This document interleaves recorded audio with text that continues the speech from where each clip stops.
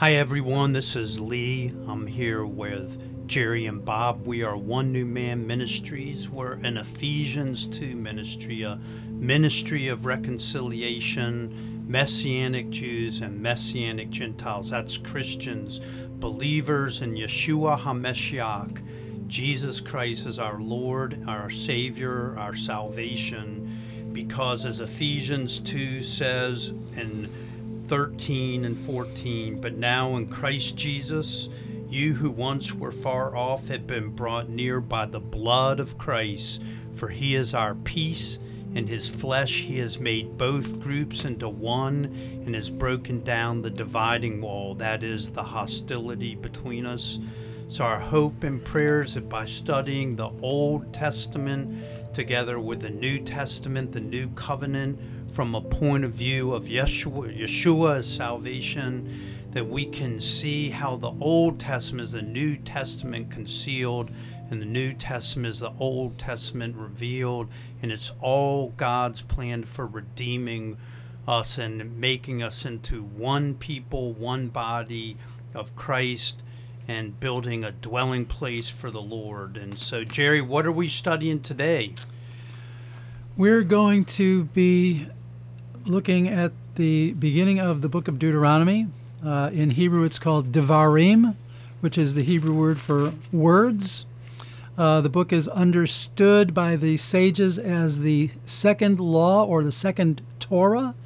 And so when the Old Testament was translated into Greek, Deuteronomy means second law. And so that's why the book is named the way we have it in our English Bibles. But as I said, in Hebrew, it's called Devarim, the words. And when you look at Deuteronomy, you understand this is a book in which Moses is talking to the people. He's giving his final address, kind of like people saying goodbye. What's the last thing you want to leave on people's minds? That's how this book shapes up in terms like that. I want to point out also, though, that this Thursday we come to the end of a 3-week time of mourning in Jewish tradition. Thursday is the 9th day of the month of Av on the Jewish calendar, known as Tisha B'Av. And on that day, in both 586 and in 70 A.D., the temple was destroyed, first by the Babylonians and then in 70 A.D. by the Romans. It concludes a 3-week period that began on the 17th day of the month of Tammuz, which was the month just previous to this one. On that day, in both 586 and 70 A.D., those armies came and laid siege to Jerusalem.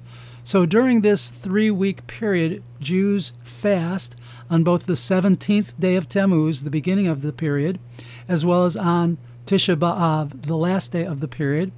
It is a time of going quietly, if I could use that euphemism. It is a time of introspection and mourning and repentance and reflection.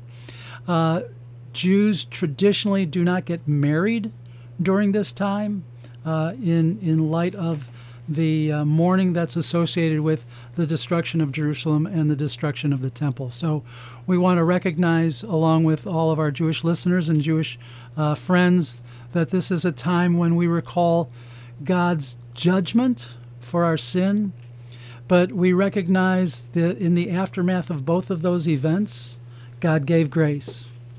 After Babylon, 70 years passed and we returned, and a temple was built again. And after the destruction of the temple in 70 A.D. by the Romans, of course, by that time we believe, as Messianic Jewish people, that the great blessing of grace in Yeshua, Jesus, in his death and resurrection, had come to mankind and now is being propagated throughout the ancient world. And so, as I said, following great judgment and mourning comes the grace of God and the overwhelming greater grace of God. So Amen. That kind of sets the stage, I think, for some of the things you wanted to talk about this today, Lee, about godly sorrow and the difference between contrition and attrition. And I think the idea was in Deuteronomy chapter 1, verse 45. This is Moses recounting the history of how the people rebelled against God's instruction to go into the land. They listened to the what's the word? I can't think of the word I want, but the negative report of the 10 spies. They wouldn't believe Joshua and Caleb. They wouldn't respond to Moses' exhortation to go up and take the land. He says at the beginning, God has given you this land, go and take possession. Yet they listened to the bad report. They cried because there were giants in the land, and they rebelled and said, no, we won't go. He says that they had responded that their brothers have made their hearts to melt, and the people are greater and taller than us. And so when they refused to go, they were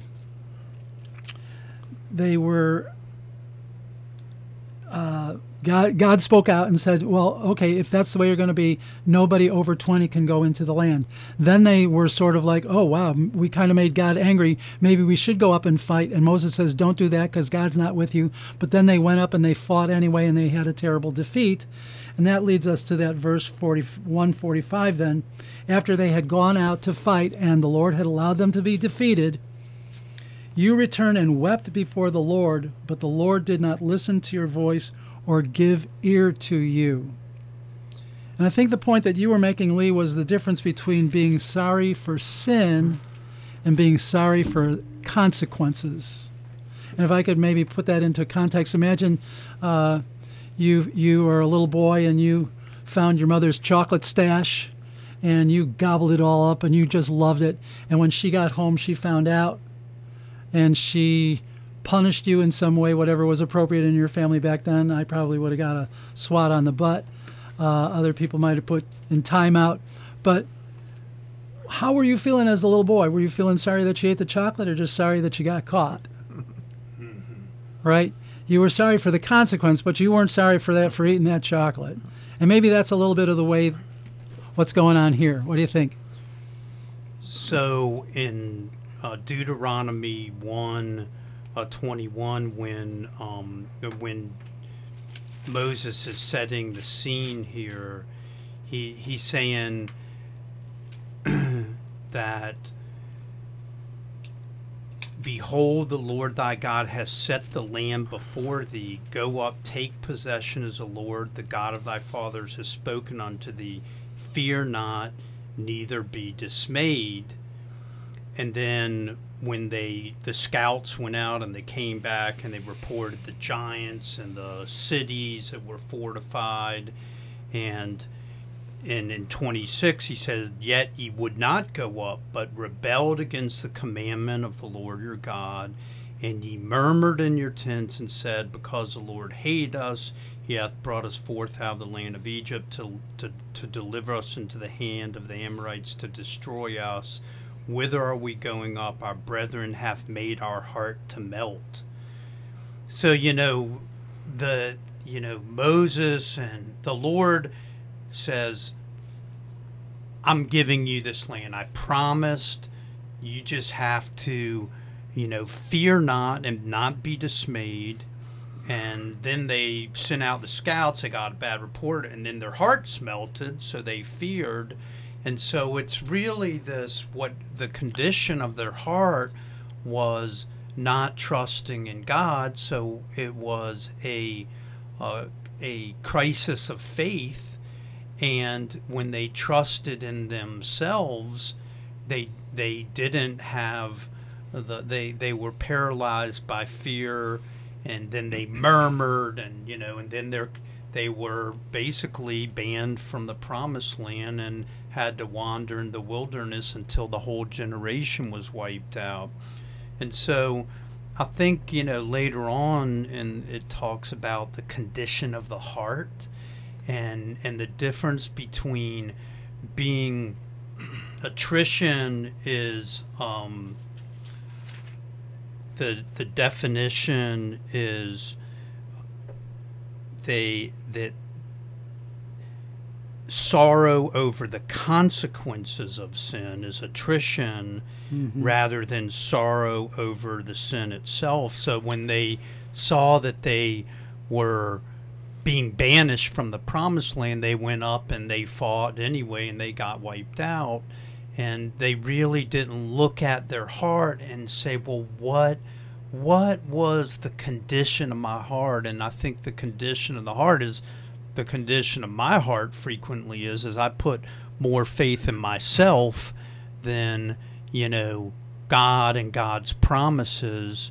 And it was a lack of ability to surrender in faith to God's promises and to walk in total obedience. And that's really, the only way we can really have contrition over the sin itself is by submitting and humbling ourselves and looking at when I'm not putting myself on the cross. We've been talking about denying ourselves a lot in these last few weeks. And, I think that is, I wish that hadn't happened to me. I feel bad about the consequences. That's still an obstinate heart. Mm-hmm. Stubborn heart. Sounds like me. Yeah, the situation is that they have failed to really trust in God, which seems extraordinary to us because they had witnessed so much. How could people who had lived through the angel of death passing through the land, how could the people who had witnessed all of the previous 9 plagues, how could the people who witnessed the Red Sea dividing and walking over on dry land and then crashing in on Pharaoh? And it says at the end of that lovely, that extraordinary verse about all the dead Egyptians on the seashore. How could a people who saw water from a rock, who saw manna coming down every day, who saw, quail all of a sudden filling the whole earth because they complained about not being able to have some meat, how could people who have seen all that stumble at this point? Right? And what is true is that we walk by faith and not by sight, because the sight of things is not enough to produce the dependence that we need in God. Right. And that's a weird reality. We've talked about this idea that right now, as Moses is talking, there's 2 different groups of people that he's addressing. He's talking to the people who are dying off, as well as the people who are getting ready to actually go up and inherit the land. And he encourages that group, that second group, with these words here in chapter 2, verse 7. He says, "The Lord your God has blessed you in all the work of your hands. He knows you're going through this great wilderness.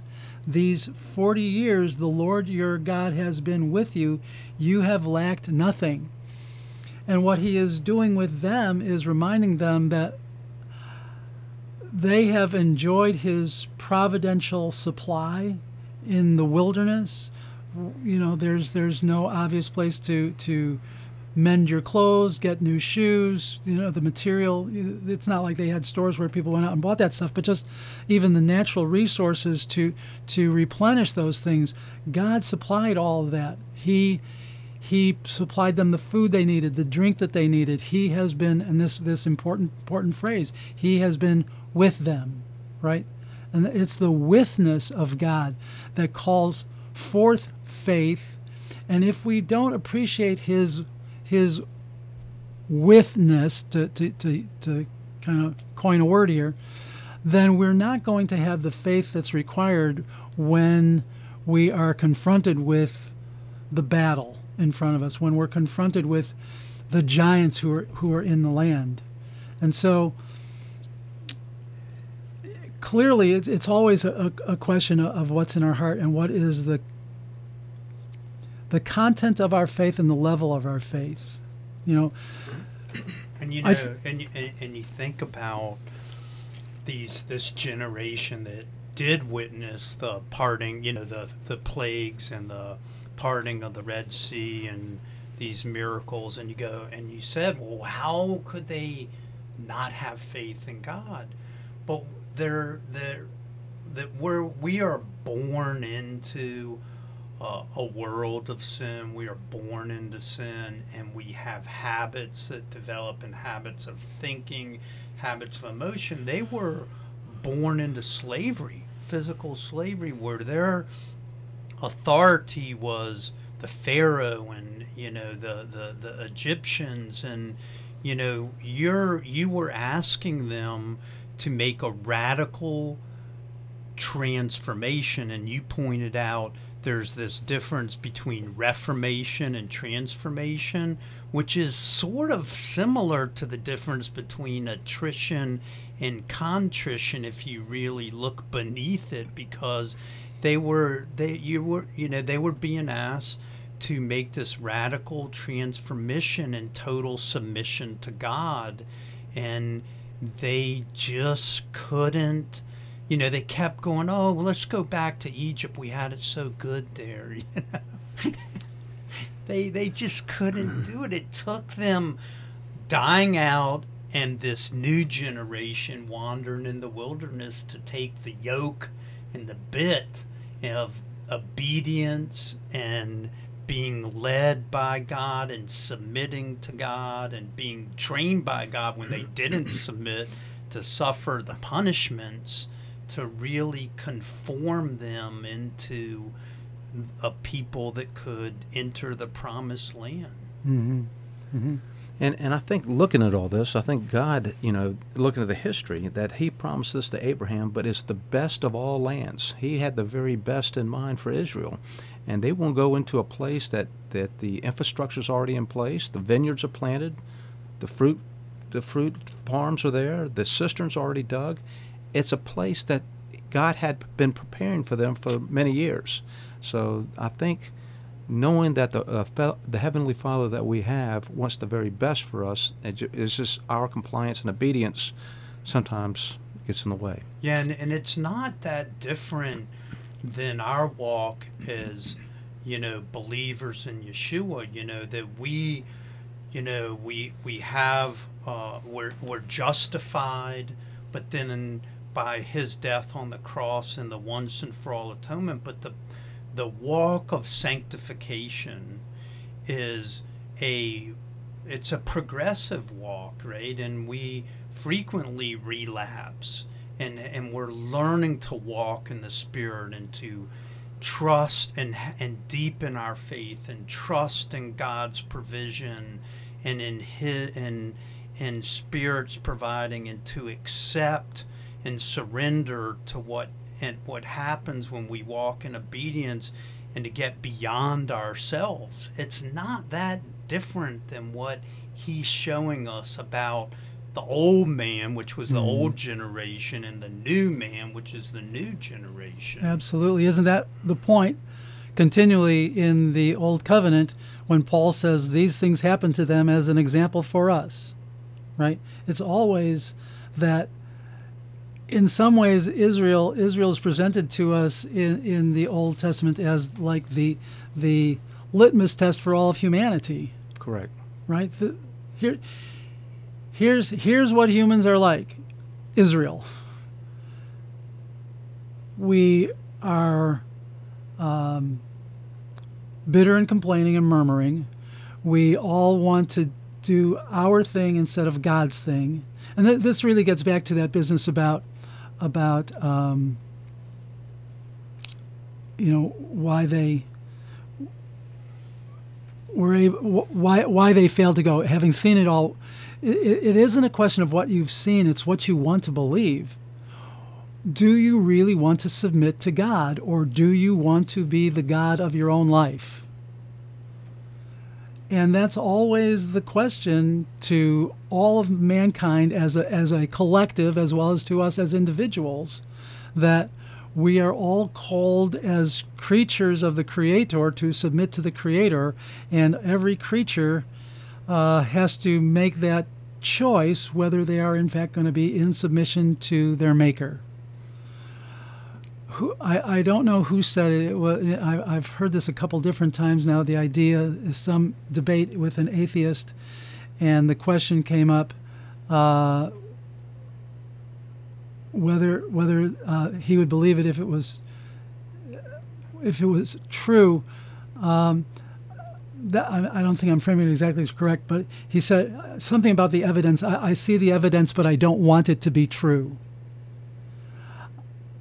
So when the argument for God's existence and God's claim over our lives was made to this person, he said something to the effect, I can see that, I can mentally assent to it, but I don't want it to be true. Why? Because in the end, as humans, we are not inclined to bow the knee to God.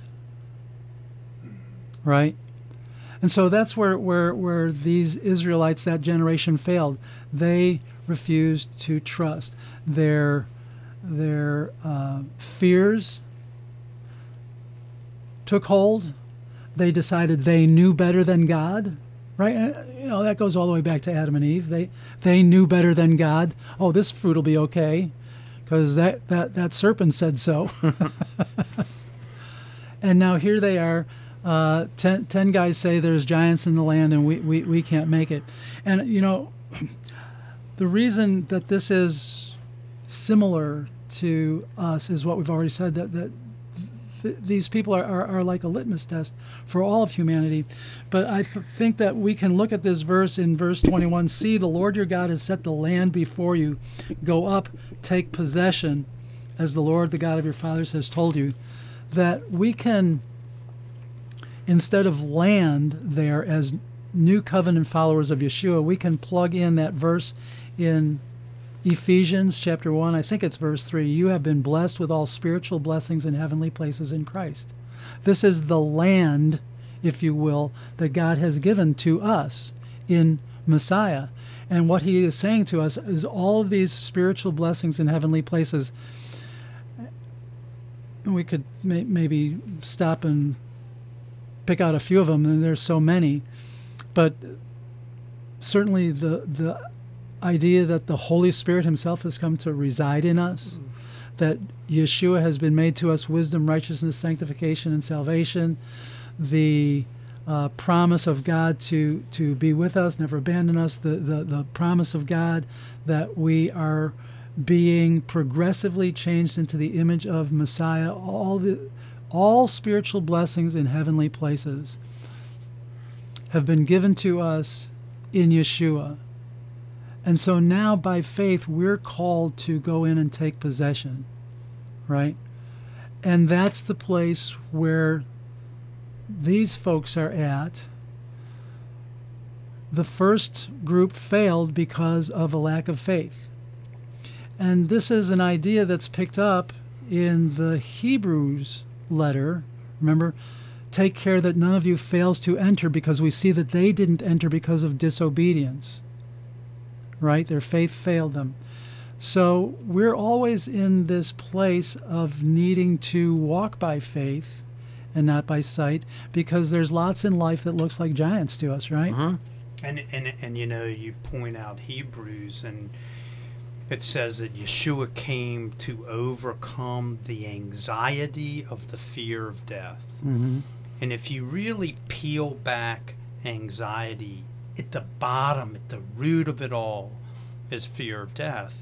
And what does he say there in 21? He says, when he's talking about go in and take possession of the land, he says, fear not, neither be dismayed. And so, the impediment, the blocker to entering the promised land is anxiety, is fear.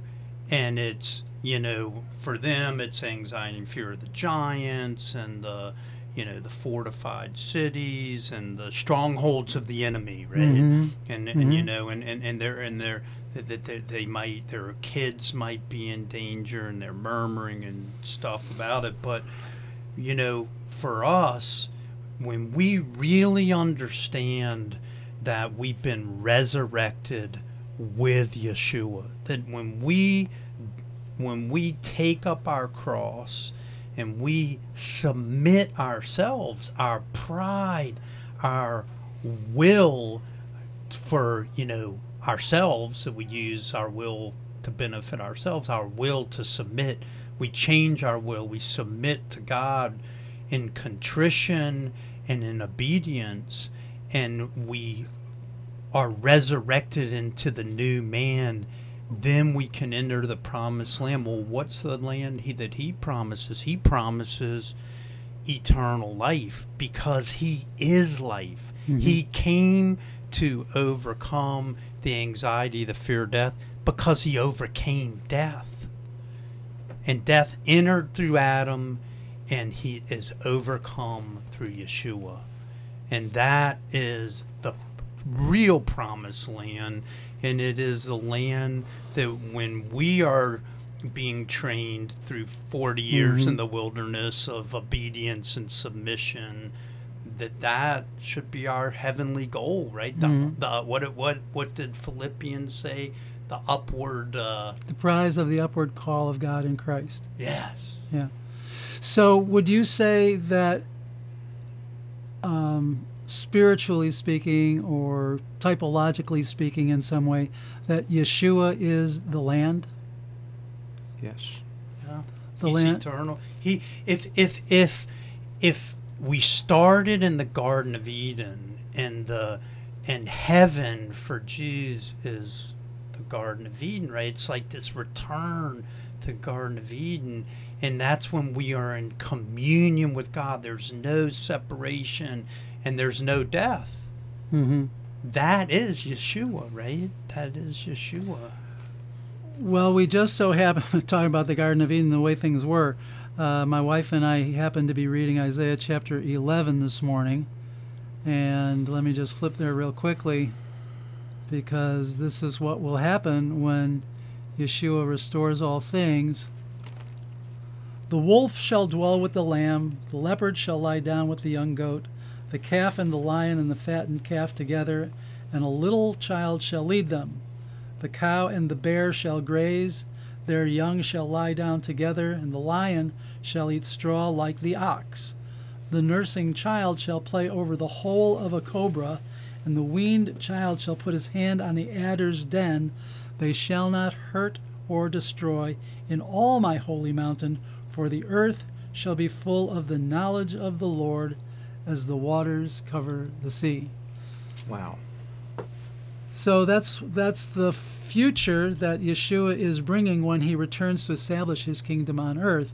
But we are called now as his followers to enter into at least the beginnings of those things. We have not arrived at the place where I would want to encourage anybody to put their hand over the cobra's hole, but we don't see cows and bears grazing together yet.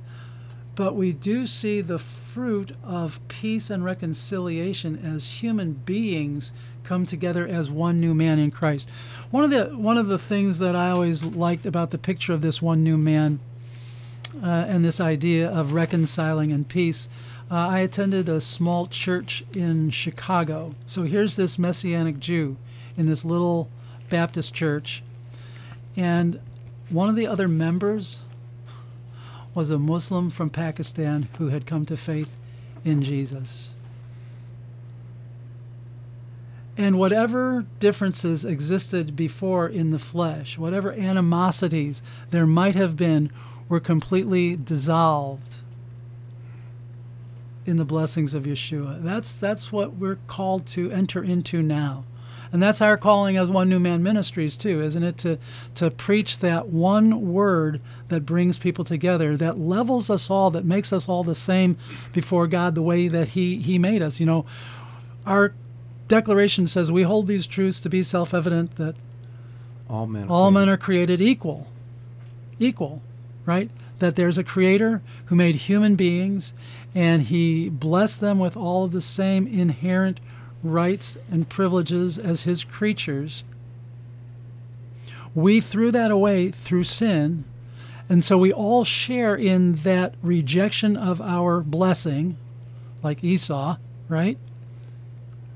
We're all equal in that, no matter where on the globe we're found.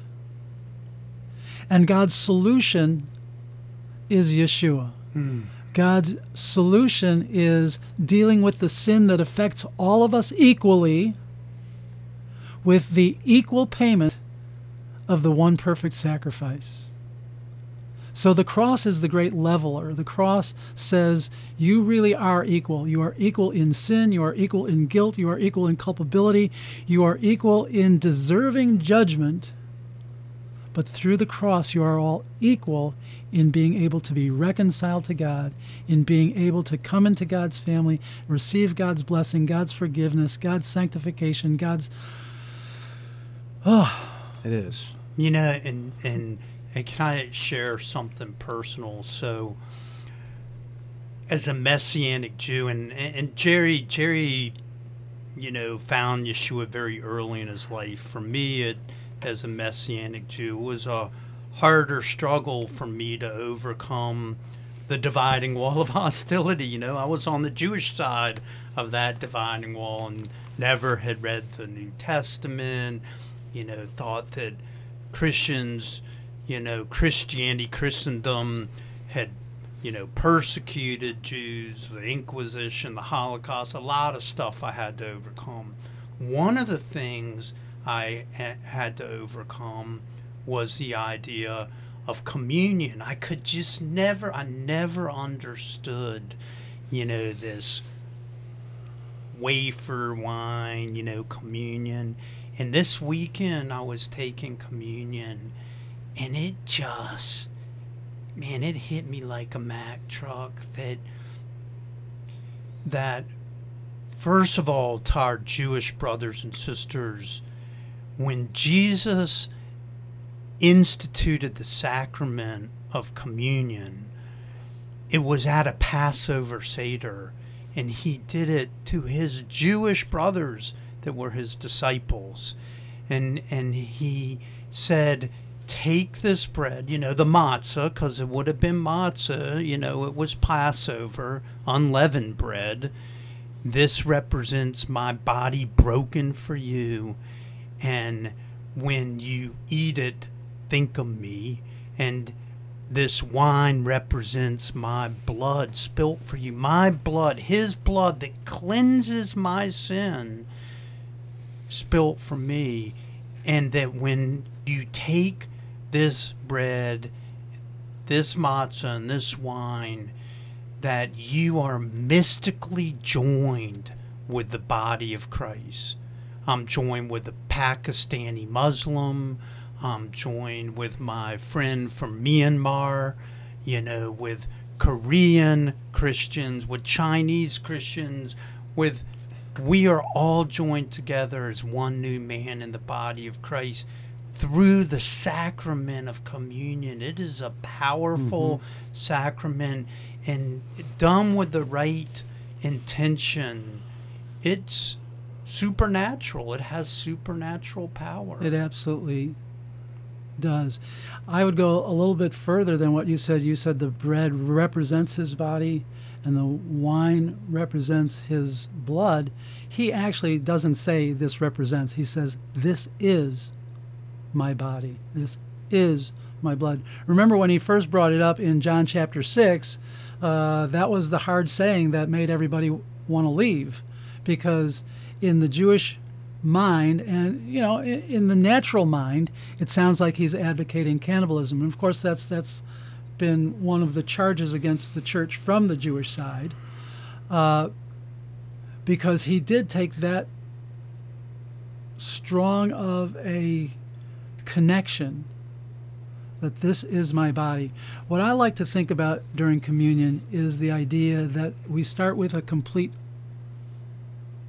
whether some churches use unleavened bread, others use a loaf. You start with a complete piece of bread, and you break it up into the pieces. And that as the individual members take that piece, we are reconstituting that loaf in its wholeness. Isn't that good? That the body of human believers, as we take in Yeshua, we are making him whole in our presence.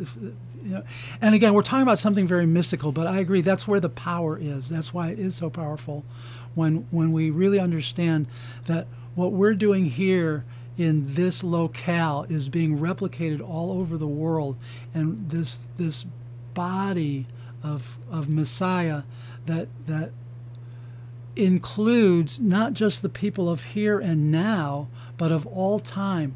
Because when we look at Romans 6, and he talks about you were baptized with Christ into his death as well as his resurrection, God's framework is that the body was fully constituted then in its wholeness. That everyone who was known before the salvation of the world, right, is now in Christ, being raised with him, dying with him, being raised with him. And so that there is this eternal, well, I don't know about eternal, but again, hard to think in terms of how God sees it all, but there is this timeless connection then between all the believers of all time, and also in some sense a spaceless connection, because I'm connected to believers here in Virginia Beach as well as in Beijing, China, right? And it's this one new man that we talk about, this body of Christ, that when people come into it, whatever identity they had prior to faith in Christ, that has all been, I don't want to say obliterated, but it has been certainly demoted, replaced, let me put it that way, with a new identity. And there's some things about our prior identity that we really need to jettison, that cannot be part of who we are now. If you were a liar, you can't be a liar anymore. If you were a murderer, you can't be a murderer anymore. If you were an adulterer, you can't be an adulterer. And Paul even says that to the Corinthians when he lists that off, all that long list of heinous crimes. And then he says, and such were some of you. So that part of identity goes. But part of our identity still remains, because we can't avoid the accidents of our upbringing and the accidents of our birth and where we are and the skills that God put in us, so that there's this new overarching identity, if I could put it that way, the identity of Christ, the identity of Messiah we've been given in the one new man. And now those things that are unique to my identity in terms of skills, personality, things like that, that God now takes and perfects them underneath Messiah, which is why we can be one, but not the same. Amen. So Ephesians 2, we're in Ephesians 2 ministry, one new man ministry, 17 through 21. So he came, that's Yeshua, and proclaimed peace to you who were far off and peace to those who are near. For through him both of us have access in one spirit to the Father. So then you are no longer strangers and aliens, but you are citizens with the saints and also members of the household of God, built upon the foundation of the apostles and prophets, with Christ Jesus himself as the cornerstone. In him the whole structure, that's us, believers, is joined together and grows into a holy temple in the Lord, in whom you also are built together spiritually into a dwelling place for God. So I think that is the promised land that we're being called into, to not fear and dismayed, to be bold and courageous, to trust in God, to believe in God, to have faith. And I think communion is a powerful sacrament and powerful expression of that faith that brings us all together into a dwelling place for God, together spiritually into a dwelling place for God through Yeshua HaMashiach. And, I just, with the way some churches are, they don't do communion, or they do it once a quarter or maybe once a month, or it's lost something about the power in the ability to transform us, because when we take that bread and that wine when we take his body and his blood into our body and our blood, it is how we are being built together into one. Mm-hmm. And one thing I like to bring up, he removed the hostility. Hostility between the Jewish and God, Gentile and God, and Gentile and Jew. He removed all of that so he could instill his love in us. Amen. Not sure where we go from there. I think one thing that we talked about about communion, and maybe kind of bringing it back to our earlier discussion, and that is in liturgical churches, the communion is sort of the goal of the worship service, taking communion, and part of the journey towards communion is a specific time given to confession. And this may tie into Paul's warning about to the Corinthians about having taken the communion unworthily, not respecting the body, and that some of them have gotten sick and have even died. And I think the important part there is not respecting the body. And I think he's talking there about other believers within the body. Either in the one case, it seemed that there were rich Christians who were having a great big feast and barring the poorer Christians from participating, and then taking communion at the end of that was common, these love feasts. So there was that. Then there was the not respecting the body part in the sense that they wouldn't discipline the man in the public sin, having sexual relations with his stepmother, that they weren't respecting the body. They were still doing the communion thing, but they were really in some very specific ways desecrating the body, right, the body of Christ, as understood by the individual members, the human beings that make up the members of the body of Christ. And so preparing for communion then in liturgical services involves confession.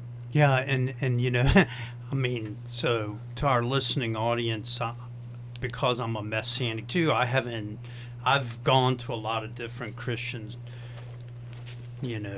churches, and now I'm going to an Episcopal one. So I was sharing with Jerry that there's this, peace, and there's not just confession, and then there's, communion, and you explain what the peace is, and I thought that was so powerful because it goes directly to what Jesus told us to do. So tell us what that peace part of the liturgical service then is this moment called passing the peace.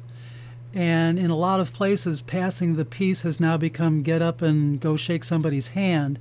But when it was first conceived as part of our progression towards taking communion together, it was conceived of going to a brother that you might be out of joint with and make peace with that brother before taking the body. Because when we don't do that, we are kind of doing what the Corinthians did. We are not having respect for the body. And Jesus told us before, what's the scripture where it says before you repent? Yeah, I'm not sure the actual reference, but in the Gospels it talks about if you are bringing your offering and you remember that your brother has something against you, leave it immediately and go make peace with your brother. Right. And so, this whole idea of communion is not outside of what we're reading in Deuteronomy, because Deuteronomy 2:30, this is about Sihon, the king of Heshbon, would not let us pass by him, for the Lord thy God hardened his spirit and made his heart obstinate, that he might deliver him into thy hand, as appears this day. And under the commentary of hardening his spirit, it says, similar to the phrase used to Pharaoh, see Exodus 7:3, the meaning is, as God rules, so to him must be traced all that happens in the world. In some sense, all acts, whether good or bad, all agencies, whether beneficent or destructive, have their source and derive their power from him. But nevertheless, men have moral responsibility for their acts and are fully and justly conscious of ill desert. It is to be known that God is never said to harden the heart of a good man. It is always those who are guilty of acts of evil doing upon whom this works. So, we all, being sinners, have this relationship with sin. And conscience and good conscience, we either can humble ourselves, submit, and be contrite, and repent and confess, and prepare our heart to accept the grace of God through the body and blood of Jesus Christ, through communion, and in that way enter into the mystical body, into this peace that comes, the shalom that comes from that. Or we can harden our hearts. We can, be attrition. Well, I didn't like the I feel bad about the consequences of that sin. But every choice, every decision moves us one way or the other. That's what C.S. Lewis said. And, we have to continually humble ourselves, submit, repent, and draw near to God. And James says God will draw near to you. Resist the devil and he will flee. Yes. I was just thinking of the command that comes up several times in Deuteronomy, that God tells them they should circumcise their hearts. But literally, it's not possible for them to do that. It's not possible for you and me to do that. We need the great surgeon, if you will. And that's one of the interesting things in Deuteronomy then. They're commanded to do it in a couple of different places. But then in chapter 30, when Moses is talking about all that's going to happen to them, and it seems when you read it that Moses is predicting that they're going to be dispossessed from the land twice. But in chapter 30, after all of these things have come to pass, here's what he says. Chapter 30? Chapter 30 of Deuteronomy. Okay. I'm sorry.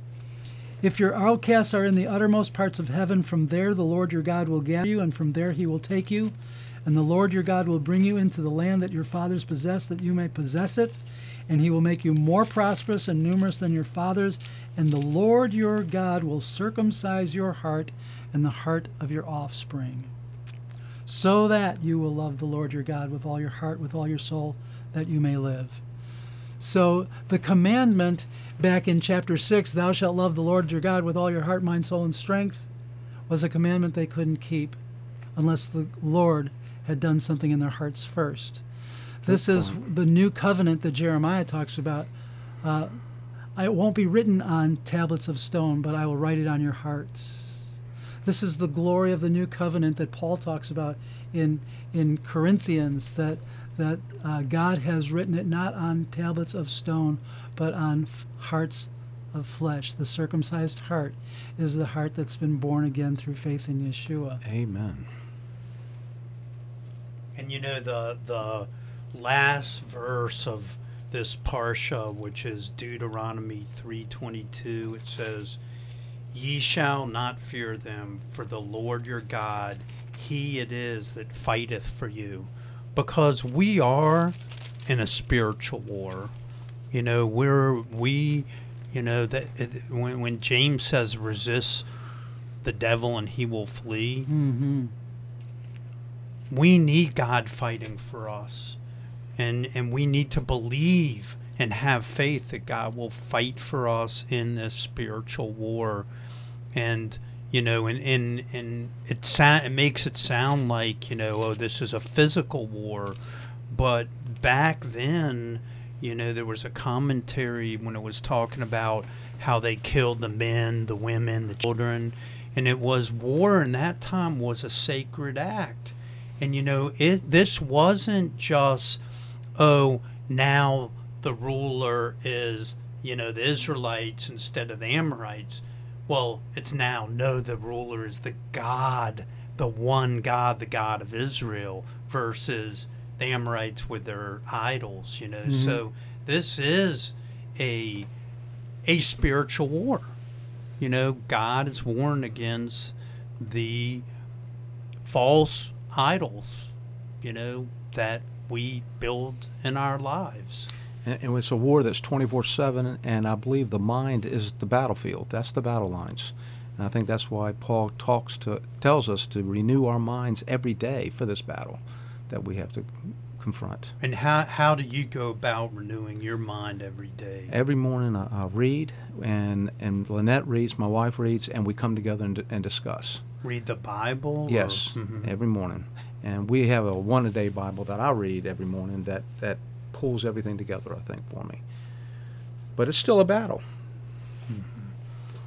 And Jerry, you know, you have so much scripture in your mind and your memory. It's got to be an incredible shield of faith against the flaming darts of the enemy, you know.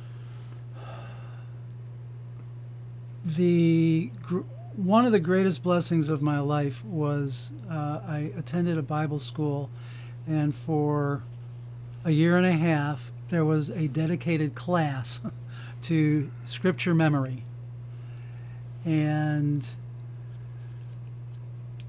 the benefit of that is incalculable. Your wife, I know, and mine both attended Awana clubs, which emphasize scripture memory, and both of them will attest to the same thing, that creates such a foundation that you don't even realize until you're in a moment and just suddenly the Spirit will pop something in your mind, some verse that you memorized from long, long ago, and there it is when you need it. And so I can't encourage people enough not just to read, but to really try to memorize Scripture. Don't make some huge goal for yourself that's unattainable, but you know, take a verse or two.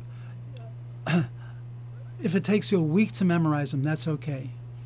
But to really lay hold of those things and have them in your heart. You know, it talks about meditating on the Word. And that word meditate really is the idea of quiet murmuring, saying the same thing over and over to yourself. And so what he's really encouraging there is that we have some piece of God's Word that we are continually saying to ourselves, that whether we understand how it does this, that's not the important thing. We just accept. I take my vitamins in the morning. I don't know how they work, but I take them because they're good for me. And in the same way, that the scripture that we can say to ourselves over and over and over again is just like those vitamins. They build us up in our inner man. That's what our inner man feeds on. That's what makes him strong. And you know, Paul says to the Colossians, "Let the word of Christ dwell in you richly." So,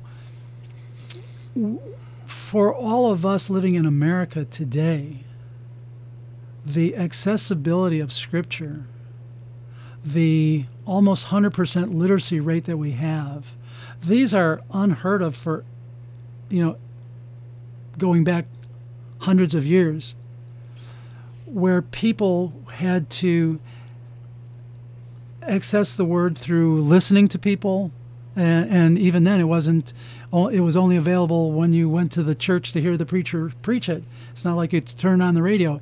And yet people found a way to be saturated with God's Word. We need to have that same urgency about God's Word and getting it into us. And quite honestly, because we have so much available to us, we're going to be held the more accountable. right? Right. To whom much is given, much is required. Well, we've been given a lot of Scripture. We've been given, and forget all of the tools and all of the resources in terms of books and media and YouTube videos. I mean, you can turn on YouTube and see any great preacher that you want today. You can even hear Charles Spurgeon's sermons read to you. Going back to the 1800s, you know, Spurgeon is the great prince of the preachers, as they called him. God's word is you know, let's start with Yeshua. He is the living word, and the written word is God's expression to us. It is life to us. It is the life that keeps us going. So the idea about God is on our side and God is fighting for us. In the Psalms, David cries out in Psalm 118, verse 5, "Out of my distress I called on Yahweh." And I like to substitute God's name there because in English printing it looks like capital L, capital O, capital R, capital D, and we just say the Lord, and we don't really get the strength of the actual Hebrew idea of God's actual name, which we've talked about before. The Lord, gracious and compassionate, overflowing with steadfast love, slow to anger, that whole glorious name. So I like to substitute Yahweh in there because in the section that we are reading, it is going to keep on using this phrase, Yahweh, your God, distinguishing them from other groups of people who have other gods, right? Yahweh, your God. Out of my distress I called on Yahweh. Yahweh answered me and set me free. The Lord is on my side. Yahweh is on my side. I will not fear. What can man do to me? Yahweh is on my side as my helper. I shall look in triumph on those who hate me. So coming back to that idea of spiritual warfare, this is who we're talking about. He's on our side. He talks about the warfare in a different way in Ephesians, right? He talks about taking on the full armor of God. But when you look at that armor, what is it really? He gives us a visual picture of truth, righteousness, salvation, faith, peace, the having your feet shod with the sandals of peace. He gives us these the sword of the Spirit, well, which and is finally the word. finally getting to the sword of the Spirit, which is the Word of God. So he gives us this very physical picture of the Roman soldier and his battle gear, but he spiritualizes it to teach us what are our spiritual weapons, and it's just so wonderful. Then when we finally, my brothers, be strong in the Lord and the power of His might. Right? Why? Because we war not against flesh and blood, but against the dark forces in heavenly places. Our weapons, Paul talks about in Corinthians, are mighty to the pulling down of the strongholds of the imagination. And this is what you said, Bob, the battle's in the mind. Israel lost the battle because in their minds the giants were too big. And they couldn't see that God was on their side. He is their helper. He'll lead them in triumph. Eve lost the battle. Eve lost the battle, absolutely. And we're all in danger of losing Yes. that battle when we're not rightly oriented to God through His Word. Which brings us back to kind of what we were just talking about then. How do we come about being transformed in our minds? What were you saying before we started about the first psalm? You said something really interesting about that the people who put the order of the psalms together and tell the audience what you were saying about that. Well, the Psalms, the book of Psalms as we have it, is a collection, and it's been edited to appear in a certain order, right? And when you read through it, if you're looking carefully, you'll see there's book 1, there's book 2, book 3, book 4, book 5. And if you read some introductions to the Psalms, you'll see that there's, within each of those collections, there's these 5 collections then, there are some themes that are recurrent. But as a heading to the whole book, let me put it that way, they chose Psalm 1 to talk about the blessings of the man who does not associate himself with sinners or sit with scoffers, but his delight is in the law of the Lord, and in his law he meditates day and night. And this is what I was talking about earlier, this meditating on God's law. In God's law he meditates. He shall be like a tree planted by the waters. His leaves will not wither. The wicked are not so. They are like the chaff that the wind blows away. Right? They have no substance. They have no root. You start to tie this with so many things that Yeshua said. He talks about the seed that doesn't develop a root and it just blows away. The good seed, the seed on the rocky ground, etc. The evil, the people who do not live in, drink in, subsist on God's word, become like the chaff that the wind drives away. And for those of us who are urban people, chaff is that part of the wheat that when they harvest it all, that's like the dust that's collected in between the good stuff. And they throw it up in the air, and the good wheat settles down, and the wind takes the dust away. And in distinction to this type of mindfulness meditation that's being pushed on people as, the treatment for anxiety, where they're not telling you to meditate on the Word of God and to meditate on the truth that is there, and when people meditate and they empty their mind, they're at risk for, in the realm of spiritual warfare, they're at risk for bad influences to come in. And so, there is and there has been for a long time, and the idea of biblical meditation, meditating on the Word. And I think, like you said, as a first psalm, that is a highlight of what makes the man good. Mm-hmm. He meditates on the law day and night, and so we encourage our listeners and ourselves, to read the Word, to be in the Word, to discuss the Word with other people, to learn from the Word. That's what we're doing here. Amen. Amen. And like Paul did, or Luke wrote about the people in Berea, we're sitting here, we're having a great time talking to one another about the Word, but we want to encourage you to be like the Bereans, who searched those things out to see if they were so. They searched the Scriptures themselves to see if those things were so. That's really, we love getting together to talk about Yeshua, to talk about the Word and how it all points to Him. But we would really like you to search that yourselves, to read God's Word, to participate in His story. It's that glorious story. We want to, again, draw that big picture. Our loving Creator made a beautiful, perfect world. He looked at everything when He was all done, and He said, it's very good. And you look around the world today and you say, oh my, it's a long way from very good. But God has intervened. We fell. We screwed up His beautiful creation. But God was not going to be defeated by our sin, by our rebellion.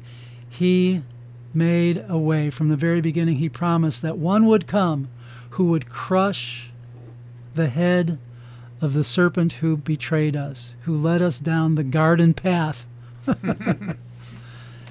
One would come and crush his head, that the serpent would bruise that one's heel, but the victory would belong to that one. That one is Yeshua, that one who came, and creation, which we tarnished and brought down through our sin. God has been in the process of redeeming from the very beginning.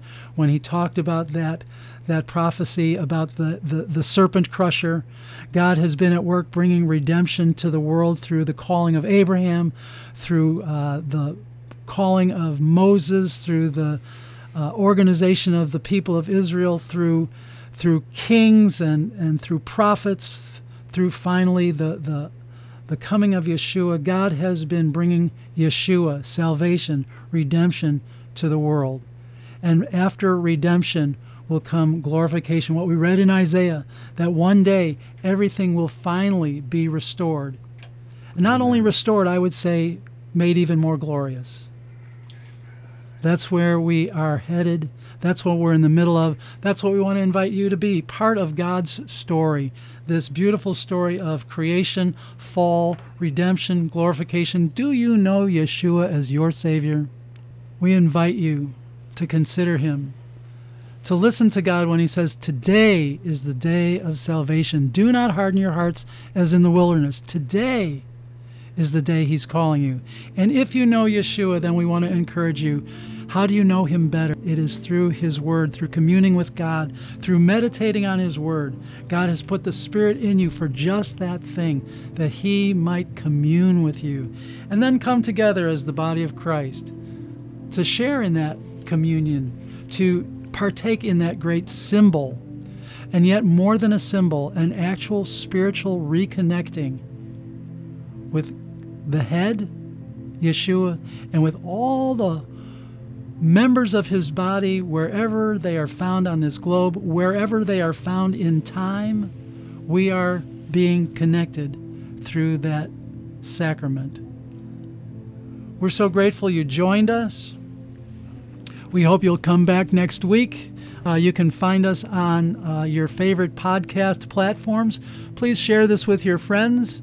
We are One New Man Ministries, and we thank God for you. We bless you in Jesus' name, and we'll see you next week.